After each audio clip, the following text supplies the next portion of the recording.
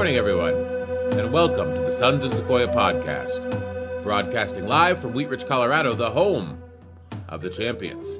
Today is June 23rd, 2021, and we're going to be talking about China's recent crackdown on Bitcoin. How are you this morning? I'm doing quite well. It's a beautiful morning, and I'm ready for this episode. How are you this morning, David? I'm doing well, and we've spoken about crypto before. We talked to Torsten Hoffman last week, the director and producer of Cryptopia, which is a great primer for anyone who's looking to learn about the landscape of the crypto space. But this is more different, and this is the type of topics that I like around crypto. It's fascinating when you go to look for information about cryptocurrencies or about Bitcoin in particular. It typically always ends up being about the price.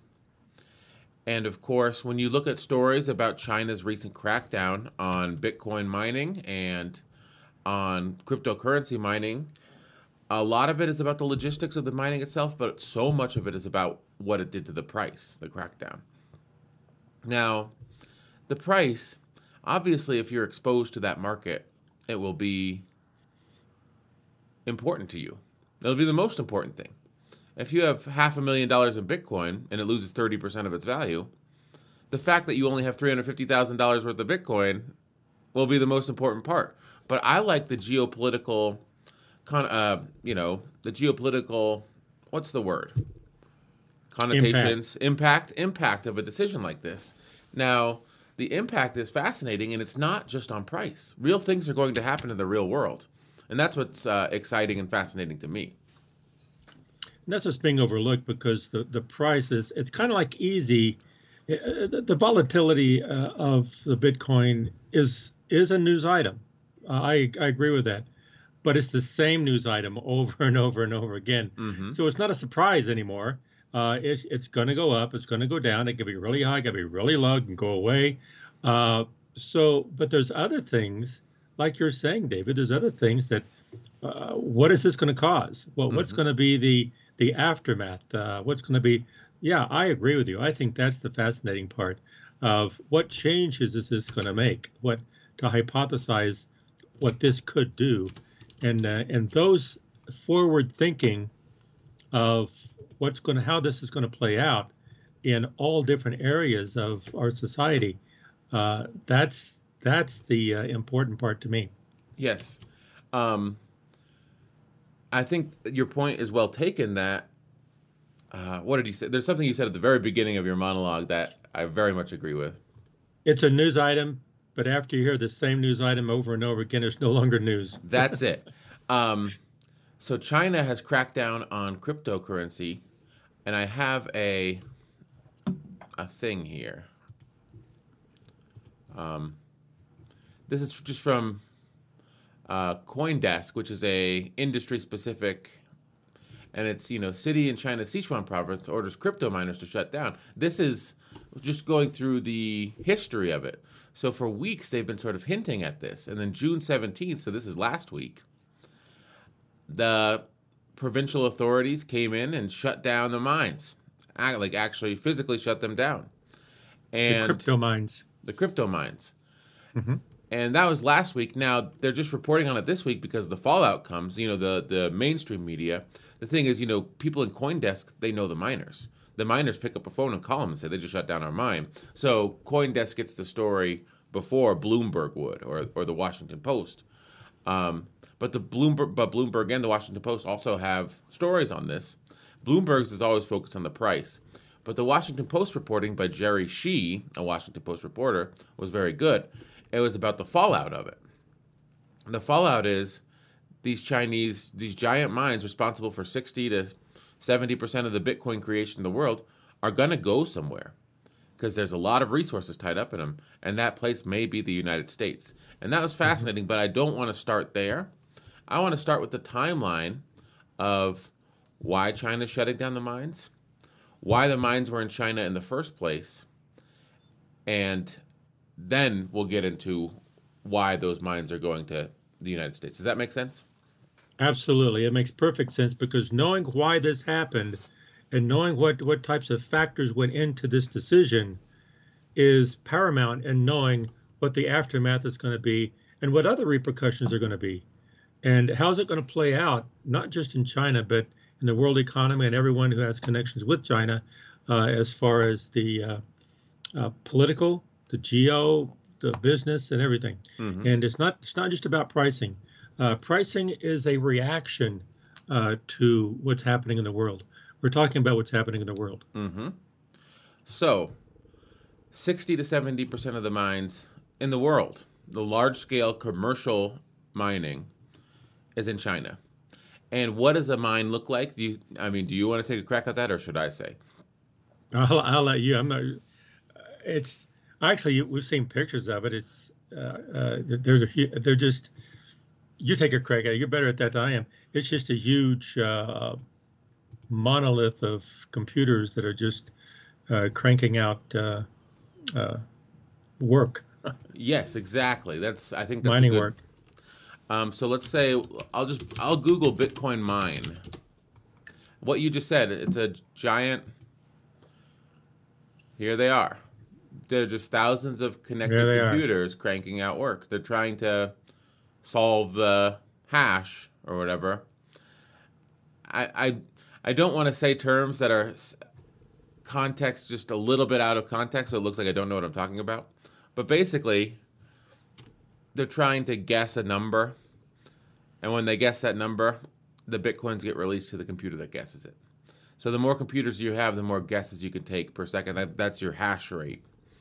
And so that's why they have thousands of computers interconnected. Yeah, And these pictures are what you would see all over China. China had the most mines.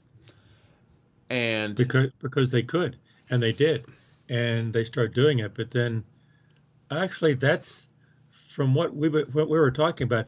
That's not the reason they shut them down. Not because they mined a lot, they began building bitcoins, but there were other reasons, and the other reasons I think are fascinating. So they were there, and but I think the first thing we should say is, why were they there? yeah, they say they built them. They built them to mine, and they were doing it. And it was 60 to 70% of the mining is done in China. And so they made the conscious decision to do it, and they did it. So the reason they were there is not the same reason necessarily that they shut them down. No, but let's talk about the reason they're there.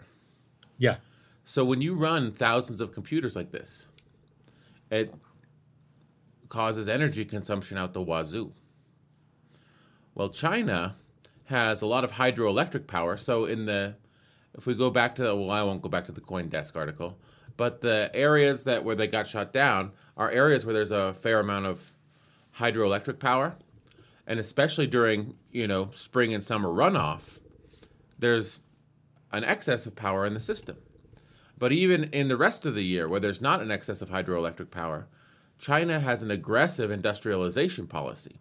And part of that policy is subsidizing coal-fired power plants and providing energy to industry at below market cost because the government is subsidizing energy. Well, the Bitcoin mines say, hey, we'll get in on that action. If you want to charge pennies on the dollar for energy, we'll set up our Bitcoin mines here. Now, the Chinese government says, wait a minute, you're taking advantage of our generosity.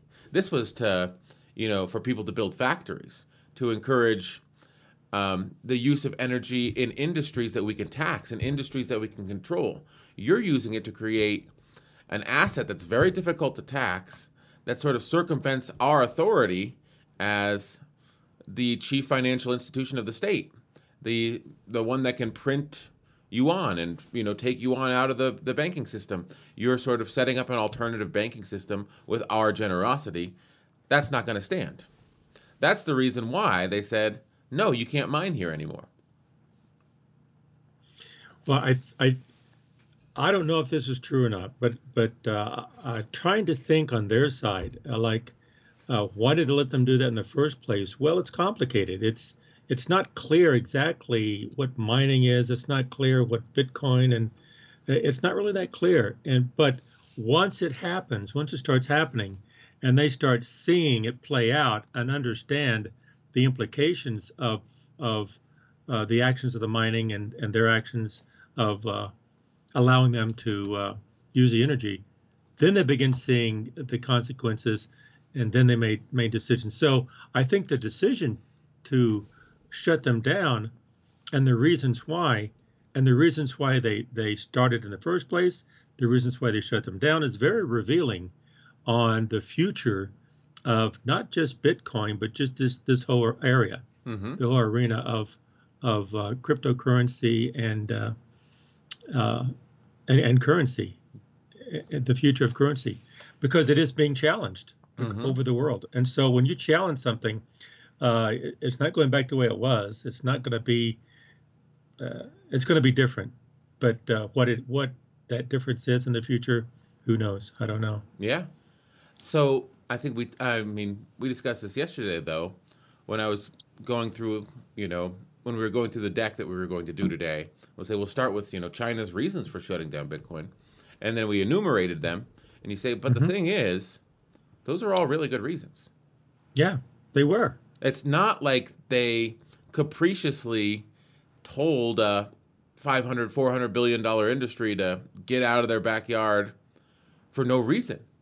This was a choice that they've made that will send an industry elsewhere, and I think they've decided we don't want anything to do with this industry.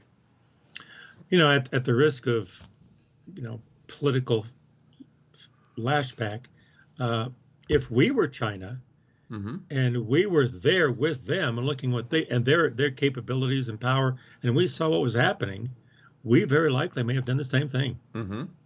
And so, yeah, it's in our best interest for them not to be here. So that's what they did. And if by we you mean the United States, that can lead us into the next part of the discussion. Okay. Which is these companies, they're being uprooted. And that's why I want to call attention to the Washington Post article, and I'll just put it up on screen so that everyone can see it, so we can give the author attribution. Bitcoin miners exit China, beat a path to the U.S. as crypto climate shifts, by Jerry Shi. Fantastic article in the Washington Post. Yes. He went and he tracked down one, Tony Zhang Zhuer, who owns a large Bitcoin mining facility in remote northern China, specially ventilated warehouses across remote northern China, guzzling enough electricity to power a small city. He has hundreds of millions of dollars in ASIC mining machines, which are specialized mining computers. And he's saying he's going to America. He's packing up his operation and he's sending it to America. And now, I think what you said was fascinating, is that if we were in China's position, we might advise them to do that. And the thing is, we're about to be in that position. That's correct. And if they come here, then what is happening in China will be happening here. Mm-hmm. Our system is different. How will our system react to that in the United States? The fascinating thing is, so this article in the Washington Post goes on to say, energy costs are 6 times what... Can you hear that? Yeah, it sounds like you're taking a piss. I should do that. Let me just film my thing. I just do it fast. Yeah. I'm doing this. Uh-huh. You could just mute yourself next time before you do it. I will. Sorry. Go, David. Okay, so energy costs are 6 times in America what they are in China. And energy costs are the main cost of a Bitcoin mining facility. So why would they go to a place where the main cost is 6 times what it was? And in the article, the guy, Zhang Zhuer, says, I had some friends try to go to the Middle East. I had some friends try to go to Russia. The energy costs are low in the Middle East. They're low in Russia.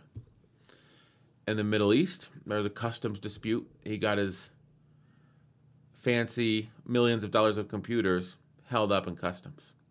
In Russia, some corrupt policemen came, confiscated his computers, probably to use the computers for their own purposes. And it's like the reason why people are going to the United States is because they feel the business environment and the regulatory environment won't allow for corruption like that. So they're willing to spend 6 times more on the key resource that powers their industry, which is energy, just to have a stable regulatory environment. And that's fascinating to me. But the thing is, yes, our environment is stable. Our business environment, our regulatory environment is stable. But the rules around Bitcoin mining haven't been established yet. So they're putting the cart before the horse. And if they come in and set up mines and things go poorly, they're talking about Tennessee and Texas. And I mean, I think that Texas has had its own struggles with providing energy to its people. You're going to come in there and gobble up 20% of the energy in their grid? That seems like a dangerous proposition to me. They'll chase you out of town. Well, when I look at that, I'm not that close to it. I don't know that much about it. However, in general, those are good reasons to come here. They might not be good enough reasons to be able to stay here. Mm-hmm. And who knows how our system in the states, even the federal system, the state system, the municipalities and the local systems, how they're going to react to this. And they probably will react to it somehow because they are coming in and it is disruptive. And I think the reason they're coming here, those are the reasons why they're going to come here. But continuing here usually are very different reasons. And so somehow they need to think forward about, okay, we're coming here, but how do they establish longevity or sustainability in an area? You have to deal with the government municipalities, especially when you eat up their resources. Mm-hmm. And I don't know, maybe you've seen some articles about how they plan. This is why they're coming, but then how do they plan to stay here? Yeah, and do this, making deals with the governments or the local governments or whatever. And also it's understanding the connections between federal, state, and local governments, how those work. And that's not the same in every state in the Union, in the United States. Each state is a little bit different. And even within a state, there's variability within municipalities within a state. So that's another unknown factor in that formula. Yeah. Now, I'd like to just share something. It's a tweet that was retweeted by Jerry Shih, the author of the Washington Post article, because this is real. Eunice Yoon, mm-hmm. China logistics firm in Guangzhou, confirms to CNBC it's airlifting 3,000 kilograms of Bitcoin mining machines to Maryland. And then here's the pictures. I mean, there's no way to verify that those are Bitcoin mining machines from the picture, but it's happening. I mean, I think that the machines are coming here. They're going to set up mines, and how the United States government, how state governments, how local governments react, that remains to be determined. That's right. I mean, they have the freedom to come here, but once you're here, the municipalities, I mean, yes, you do have the freedom to come here and set up. They're not going to confiscate, but they also have the freedom to make regulations and laws and restrictions, and they can do other things too. It's mm-hmm. not the same, but the country's free, but it's free for everyone. Everyone can do different things. And even and so the people will vote. It says, hey, they're taking our energy, and so we think this should happen. Yeah. And so it's not the government, it's the people, but the people can vote. Yeah. So we'll see what happens. They could have specific fees or specific taxation schemes on that specific industry. I mean, I think a lot about what they did with marijuana here in Colorado. There's a lot of taxes that go into it, and that's just the price you pay for being in that industry, is sort of having a heavier tax burden on the product that you sell than if you sold kitchen appliances or razor blades. But that's a good example. The clash between the local laws of marijuana and the federal laws of marijuana here in Colorado, Hmm. they clashed. And so, how do you coordinate that?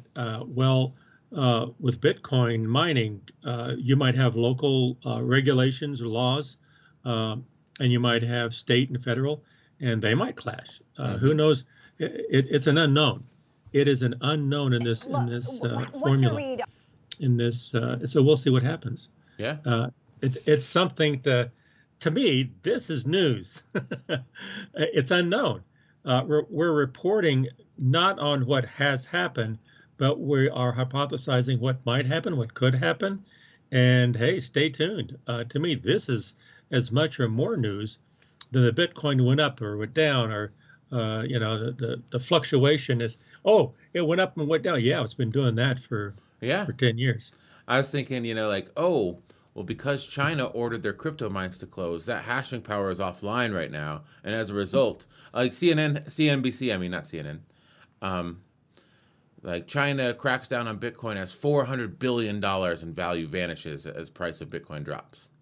So the market cap, if you take the drop, multiply it by the number of outstanding Bitcoins, that equals $400 billion.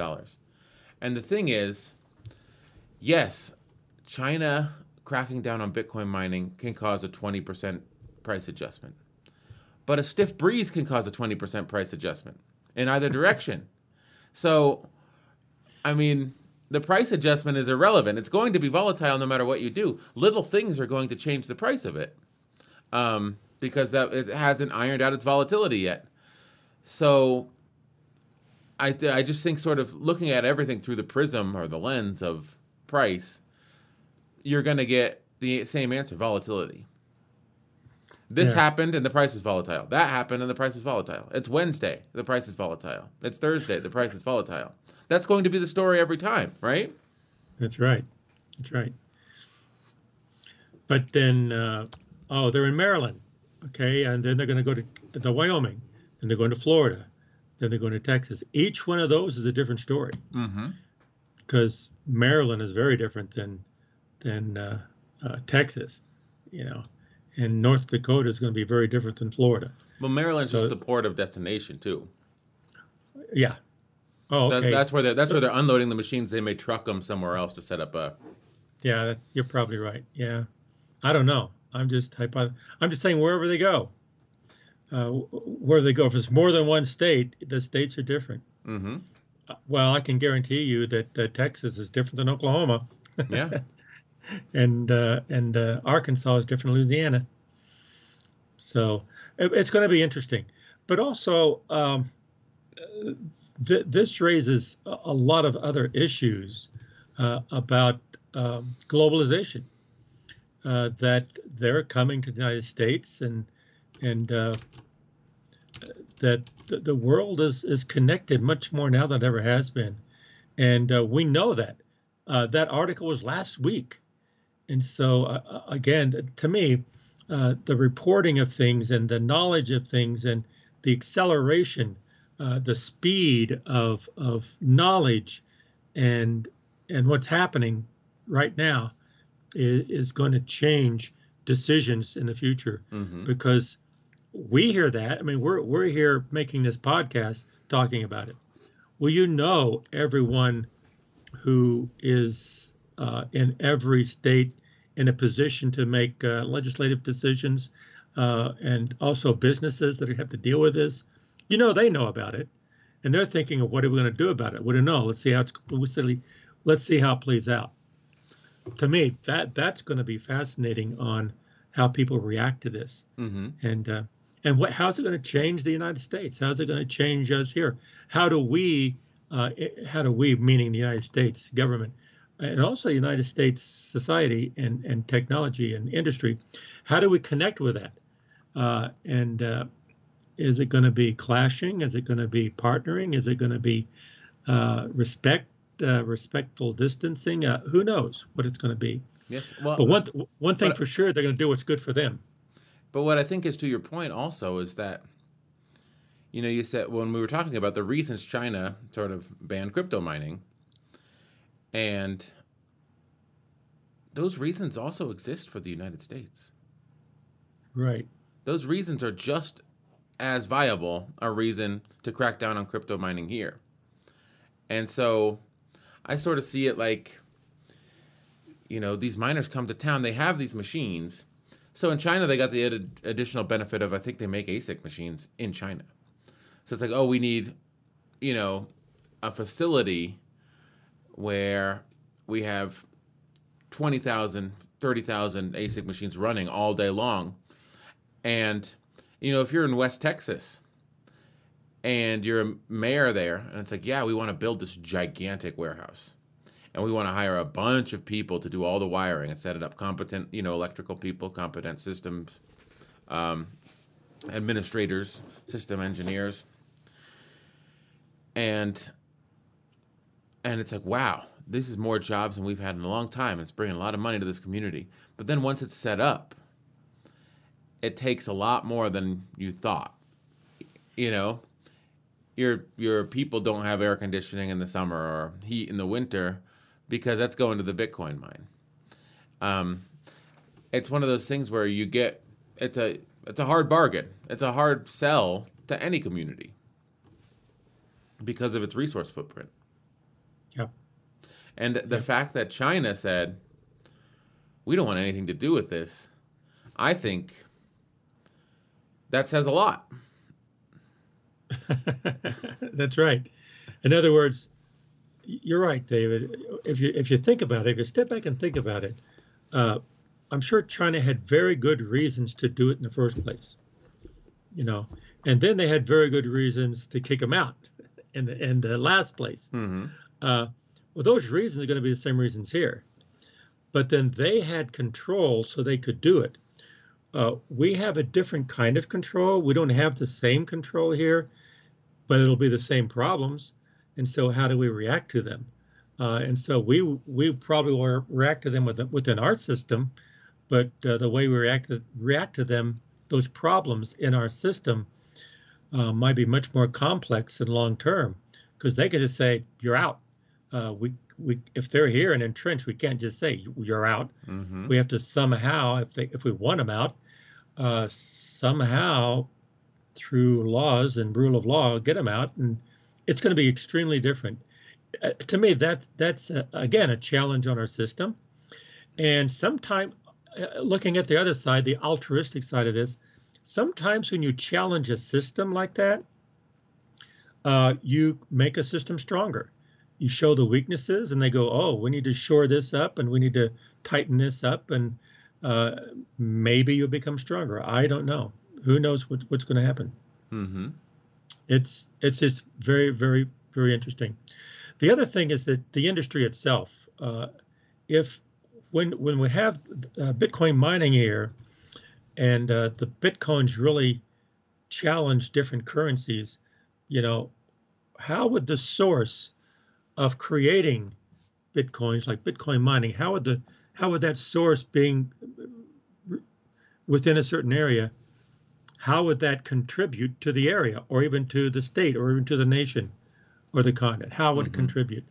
Don't know. Can you change your interests to where it does benefit a municipality or a government?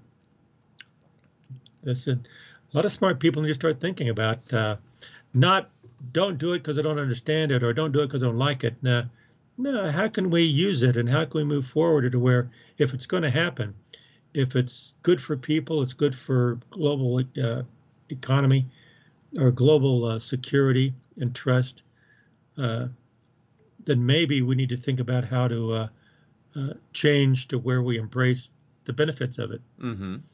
I don't know if I was clear with that, but well, there's a challenge. There's a good part and there's a bad part. Yeah, I think that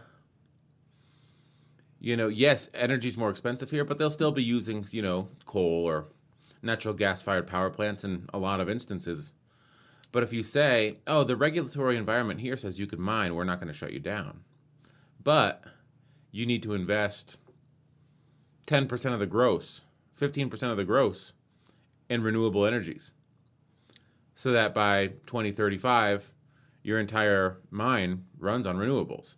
Then you get infrastructure investment as a result of having this activity in your area. I mean, the difficult thing is that the thing that you're mining doesn't even necessarily need to be converted into dollars. It's a store of value in and of itself. That's what's hard for the. I think that's what was hard for the Chinese to wrap their heads around. That's what's going to be hard for the Americans to wrap their heads around, is that Bitcoin itself has value. Now you sort of say, oh, a Bitcoin's worth 40 grand or a Bitcoin's worth 35 grand. And that just sort of helps you contextualize what a Bitcoin is worth in terms of a denomination that you understand. But the thing is, a Bitcoin's worth a Bitcoin. That's right. And you mine the Bitcoin, you're not going to sell it for US dollars, because a lot of times, and we were talking about this last night too, you'll set up mines, and the cost of operating a mine, you're operating at a loss with the intention of, by the time you've mined thousands of Bitcoins and the price goes up 500%, all of a sudden you weren't operating at a loss. At the time that you mine them, if you sell them, you're selling them for less than it costs to mine them. Does that, you know? But Yep. if you hold on to them for 5 or 10 years, you have 3,000% return. Yes. But the return is not stock. The return is Bitcoin. And so somehow you got to if you want the dollars to offset your debt, you have to transfer those Bitcoins to dollars, and you want the Bitcoin to grow. It's fascinating. It's a whole different field. It's a whole different area. It's a different way of thinking. And I think people have to wrap their heads around what this really means. A Bitcoin is a Bitcoin. Say, oh, it's worth this. Yeah, but it's not a surrogate for money. It's a Bitcoin. And in the Bitcoin universe, it's one Bitcoin. Yeah, the dollar went up and down because that's what it's traded for, but that's volatile. That's not the worth of it. That's the present value of it. Yes. And the dollar's stable. I mean, the Bitcoin's inherently unstable, but that doesn't mean that it doesn't have value. It has a lot of value. One Bitcoin, even after 400 billion in value disappears into the night because of China's actions, you'd still rather have one Bitcoin than $1. I mean, that sort of goes without saying. That's true. Yeah. Well, the other thing is that I think it's going to be interesting to think about they're coming to the United States, but there's other countries too. I think Canada was mentioned. Yes. So when they go to other countries as well as United States, it's not just they're taking their energy, but also they're giving value to the world economy. And how's that going to change things? In other words, when you empower them, they're going to continue to do their Bitcoin, and the Bitcoin is going to be traded, and it's going to grow, and as it gets larger, it's going to have more of an impact on tangent industries. And so how is that going to keep growing? I think it's really very, very interesting. I think the biggest from the story from China is, like you said, why did they do it in the first place? I mean, why did they start in the first place? And they grew so fast, and then they're stopping it. And so maybe the same reasons is why other countries will do the same thing. Yeah. Well, to credit to China's industriousness, but I was watching something, I forget. It was a program, and they were talking about China over the last 10 years. And the guy said, yeah, I wanted to build a factory. And so this party leader comes and says, it's like, yeah, I want to get a factory up and running in 18 months. He takes me to the outskirts of the city. There's people living on this mountainside. He's like, how about here for your factory? And I laughed. I'm like, yeah, sure. There's people living there, and it's on a mountain. I came back 18 months later. There was no mountain. There was a factory. They get stuff done. So why did they move so fast? Because that's how it works in China. You can make money doing this. Full send it. Have 10,000 ASIC machines running. draw all that power. And I think the power draw and the pollution was probably less of a consideration for China than the inherent inability to control a decentralized currency. That probably played more into their decision. And yet both are very good reasons not to allow crypto mining. Now, I think a question going forward is we haven't seen the regulatory response of the United States to large-scale mining, because we don't have that large-scale mining yet, but we may have it here in the next year or two. You know, they'll set up, and we'll start to see the effects of large-scale mining here in the States. Do you see a scenario where Europe, Canada, the U.S., they don't want anything to do with this? You go to Russia or Kazakhstan, and they're too corrupt to have a stable environment. And maybe not Bitcoin disappears, but the mining of it becomes truly decentralized once again. It's taken over by different where people like you or me running our graphics cards in the off time are doing that hashing, and not these giant ASIC mines, because nobody wants them anywhere. Maybe more of a consortium. Start creating consortiums of people like us just doing it in our. Well, that was the initial design. It was totally decentralized. You brought that up, David. Bitcoin was designed or blockchain was designed to peer-to-peer, and then Bitcoin was emerged. The work unit of the Yeah, the work unit of the blockchain. But then but then what happened was it began to morph into banking, and then it began to morph into it's an asset, a store of value. Yeah, it's not a stored value. It's not a currency anymore. It's just a store of value. That's right. So that's changing. So it's a natural progression. Mm-hmm. You think, well, you're changing it. Well, that's going to happen. Things grow, things change. And so what we're talking about with mining, that's going to change too. Mm-hmm. And that's going to grow as people learn more about it, and how the things, the constraints and the benefits around it changes and become known. It's going to change how it's going to happen. But it's a good point. I think that there's a lot of things that could happen, like it could be decentralized. It's how it was envisioned from the beginning. But we'll see how. I'm sure Europe is looking at the United States, a different. The EU is saying, okay, if they're moving to the United States, what's going to happen in a year, mm-hmm. 1 to 5 years, before they decide to let people in or learn how to create the controls around it if they do come. Yeah. I mean, I see there's so much crazy potential. In the Washington Post article by Jerry Shee, he talks about a private equity firm in upstate New York. Oh, okay, let me pull it up because I have the article here. Good. Earlier this year, a dispute erupted in New York State's Finger Lakes region between local activists and a Connecticut private equity firm that had converted an old natural gas-fueled power plant into a Bitcoin mine. As a result, the New York State Legislature is considering a bill that would block new Bitcoin mining in carbon-producing power plants. Mm-hmm.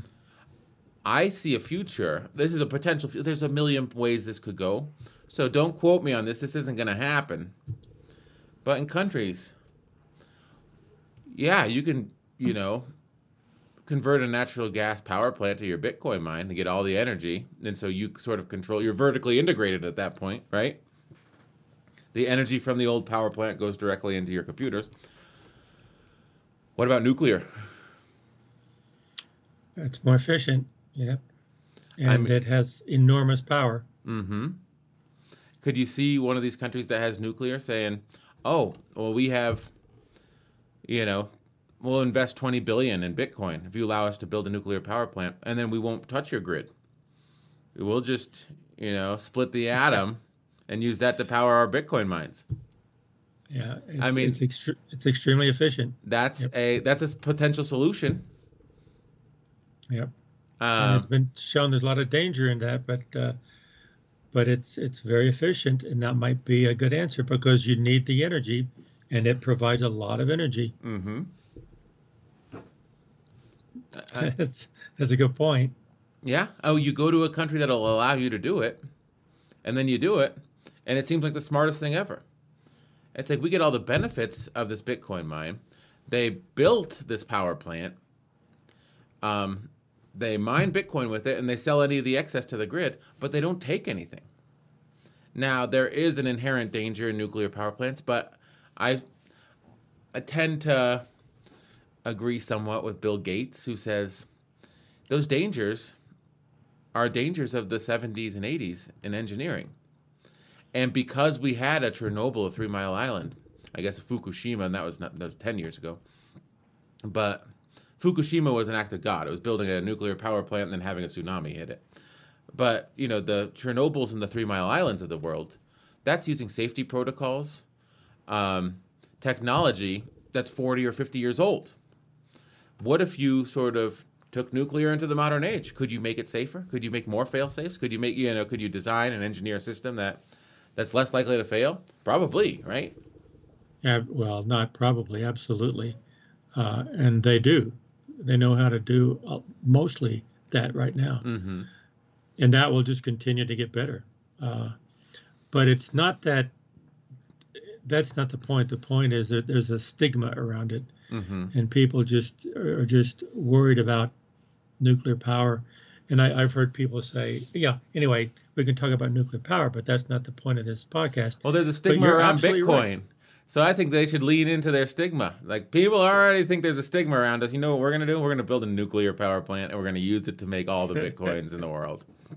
So you have the nuclear power plant and Bitcoin together. So yeah, that would be a challenge for someone to bring to a society. What's the big Chinese firm? Work. Bitmain? I think it's called Bitmain. Let's take a look. Oh no, they sell the ASIC machines. Okay. Yeah. But I think they may have mines as well. I tell you what, if I'm not sure that it would be Bitmain, but if in 10 years the headline is Bitmain announces development of nuclear power plant for purposes of mining, I'm going to look like a genius. In some remote, what about a third world country? Go to a third world country that will allow you to come in and I think it would be in France or Germany or or the UK or some place that already has. It could be in Russia.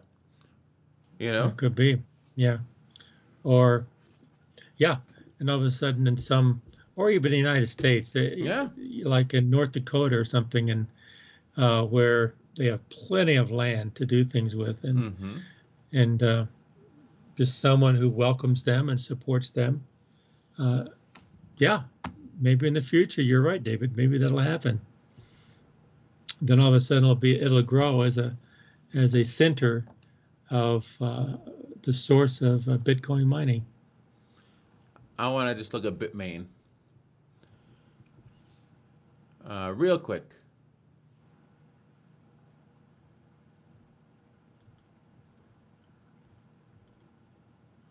Bitmain is a vertically integrated company. It makes its own chips for mining rigs, which are then sold to end customers. It also uses them in equipment for cryptocurrency mining farms. Mm-hmm.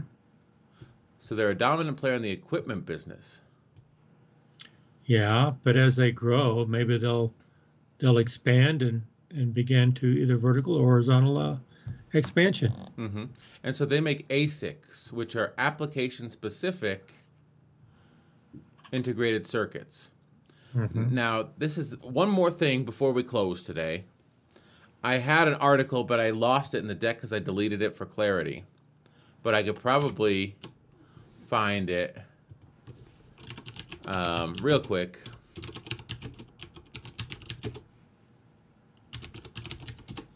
I'll just search this. Yes.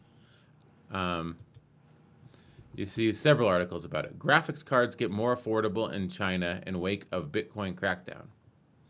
Clampdown on crypto mining cuts China's GPU prices nearly 45%.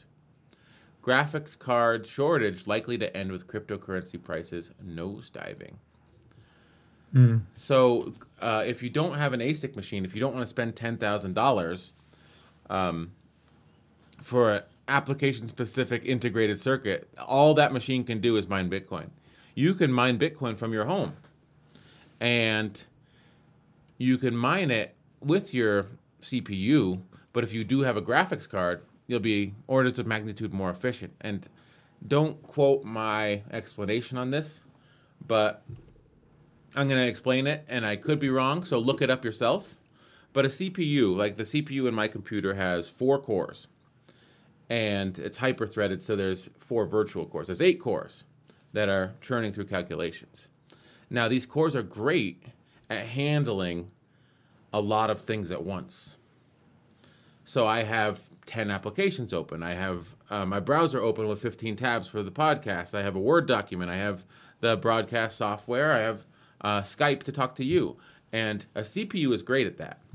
Now, a graphics card was designed for doing a lot of calculations really fast and sort of spitting them out as a rasterized image or a vectorized image, I don't know exactly how it works, onto your screen. So it's a lot of math. Now, with Bitcoin mining, it's a lot of math as well.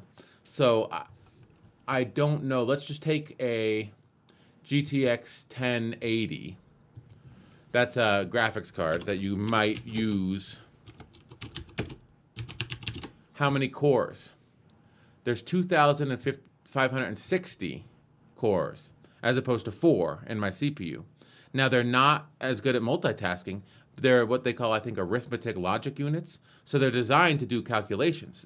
And so you just brute force it with the number of cores. That's why they work better for Bitcoin mining.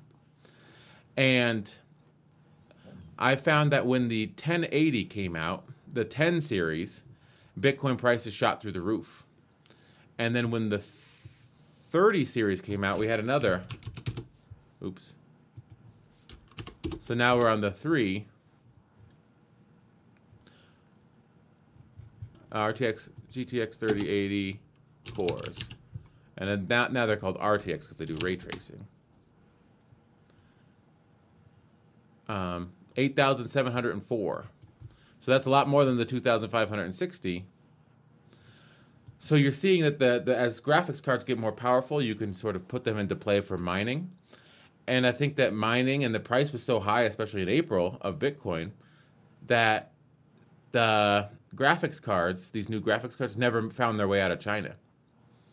It's like, why put them on a boat to be sent to Europe or America to be sold for MSRP when you could pilfer them from the boat, put them into a mining rig, and make a ton of money? So that's what happened. And so there's a scarcity of graphics cards. Now that you're not allowed to mine Bitcoin in China, there's a glut of graphics cards on the market. It's fascinating, isn't it? Yeah.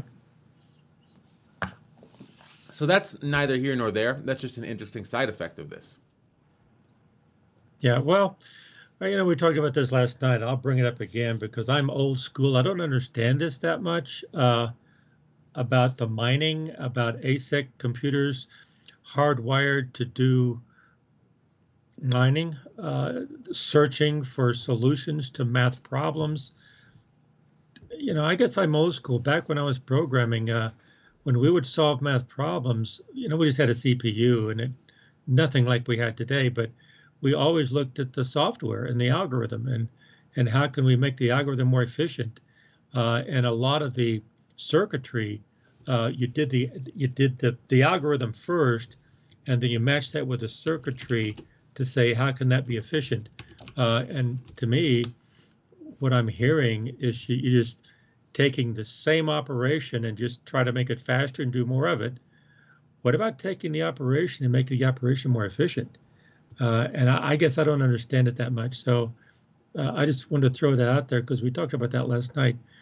Because because when I was working, decades ago, I don't work in it anymore. But uh, by the way you program things and the way the software was designed, you could make the operation faster by an order of magnitude just by how you programmed it.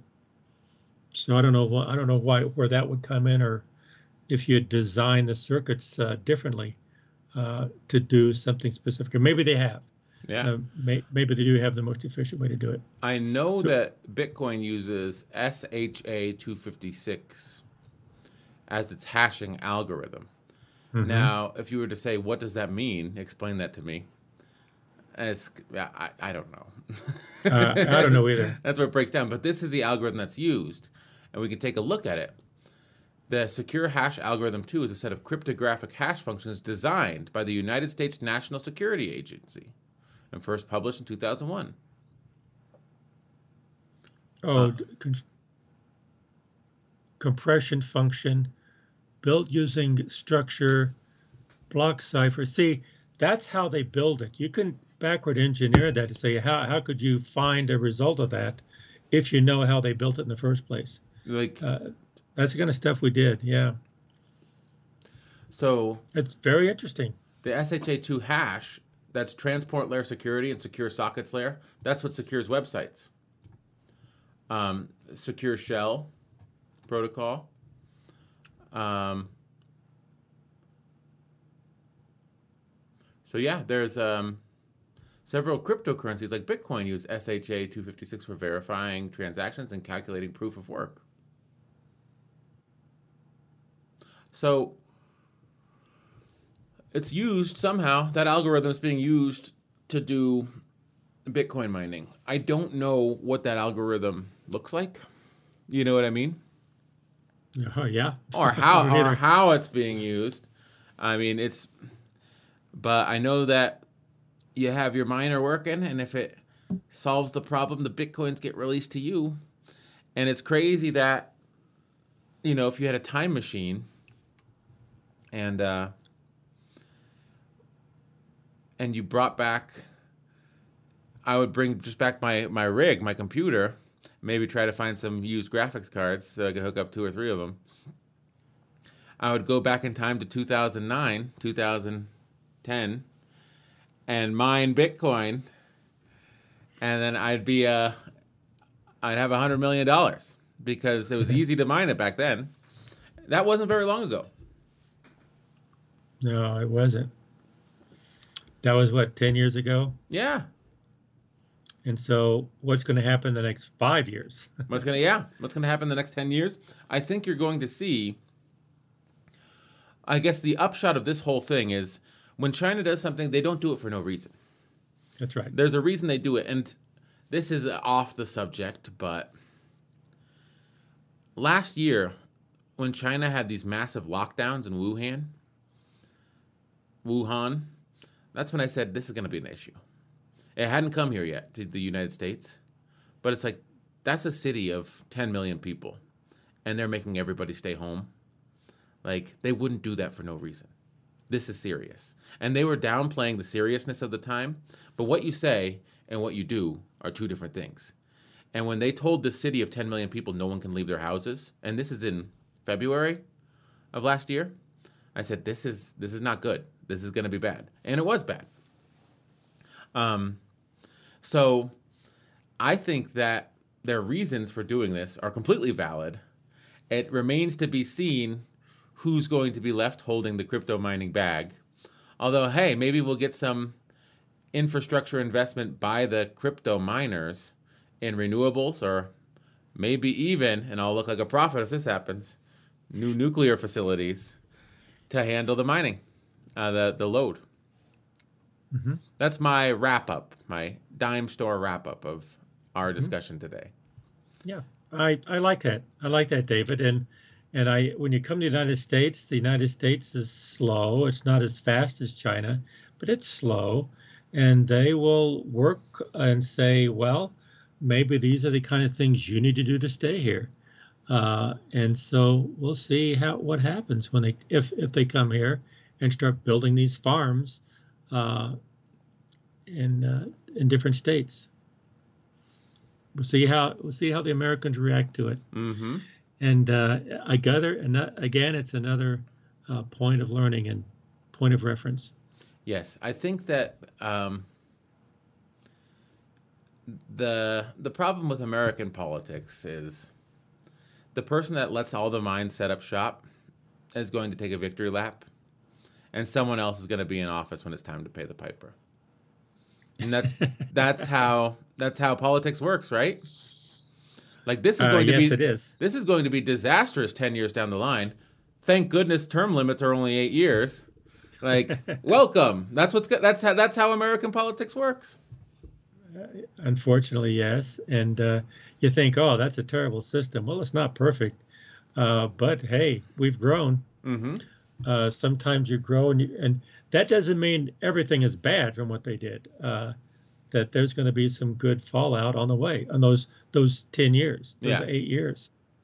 There's some good things happen too. So that's why I always roll my eyes when a president says at a State of the Union or something like, we want to eradicate AIDS from the face of the earth by 2035. And it's like, okay, that's, 8 years after your last year in office. So someone else is going to claim that. Like, I like how they'll claim something that's so far off in the future that, like, if it does happen, they're taking a flyer on it. Oh, if that does happen, you say that I did it, But if it doesn't happen, hey, I wasn't president for the last half, Blame someone else. Blame someone else if it doesn't happen. I get the credit if it works. If it doesn't work, it's someone else's fault.